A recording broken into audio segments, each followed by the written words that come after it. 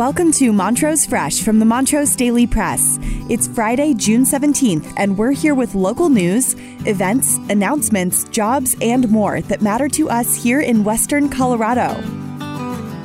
Today, Haven House Transitional Living Center in Olathe just won critical grant funding to move forward its 9,200 square foot addition. Today's episode is brought to you by Elevate Internet. Whether it's for your home or your business, they offer the best speeds at the best price. Right now, if you refer a friend, you can get $25 off. Give them a call for more information at 844-386-8744 or visit them at elevateinternet.com. Now, our feature story. The money is starting to fall into place. Haven House Transitional Living Center in Olathe just won critical grant funding to move forward its 9,200 square foot addition. The expansion will provide a new early childhood education center and 4 more transitional housing units, as well as 8 lower rent apartments to help ease the area housing crunch. The recently awarded money comes from a $600,000 community development block grant backed by local governments in Montrose and Delta. This is the second piece and really the cornerstone of their financial package. The first funding piece was from a $750,000 loan from the Colorado Housing Finance Authority. Haven House transitions families and single mothers from homelessness to self-sufficiency by providing up to 18 months of shelter and multiple supportive programs, many of which are tailored to the individual family's needs. The goal is to help people break the cycle of decisions that contributed to them being unhoused. Since its inception more than a decade ago, the program has graduated more than 150 participants into a more self-sustaining lifestyle and housed hundreds more. Haven House, which has steadily added improvements to the former farm worker facility after buying it, is now looking to add more space for childcare and housing.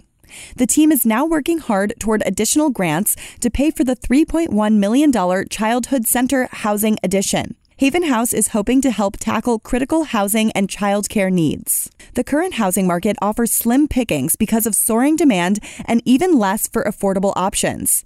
That's hitting Haven House clients too, where program graduates who could otherwise transition from the facility into a rental are struggling to find housing. The 8 apartments that would be built on the second level of the planned addition could help with that, as well as with the community at large, where others also struggle to find rentals they can afford.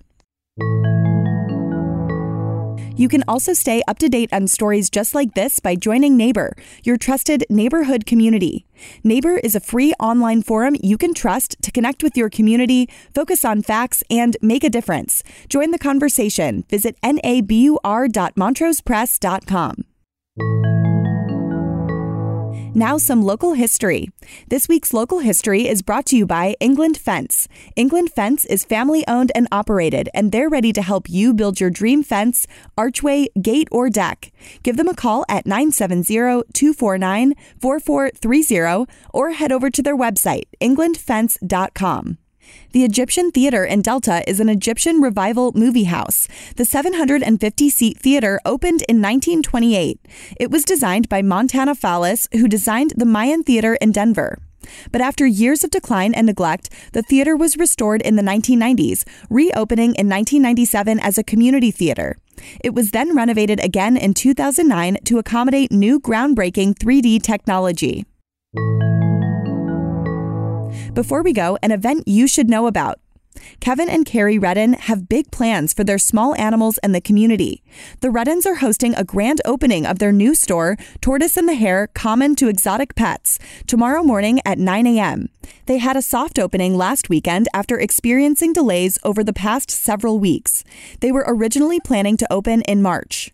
The new store is home to reptiles, birds, fish, and more as the Reddens seek to establish another pet and supply shop in Montrose. They hope to educate people and carry things that people can't get around here. In fact, they plan to offer educational programs for people eager to learn more about reptiles and other animals and to ensure quality care from pet owners. Kevin said he hopes the store can eventually host school groups and clubs. The startup is Kevin's first. A Montrose resident for 10 plus years, he has studied reptiles since he was 8 years old and can lend extensive knowledge on exotic animals and their ability to adapt, handling processes, and different breeds. That's all for today, and thank you for listening. For more information on any of these stories, visit us at montrosepress.com. And don't forget to check out our sponsor, Elevate Internet. Visit them at elevateinternet.com to learn more. For more than 137 years, the Montrose Daily Press has been dedicated to shining a light on all the issues that matter to our community.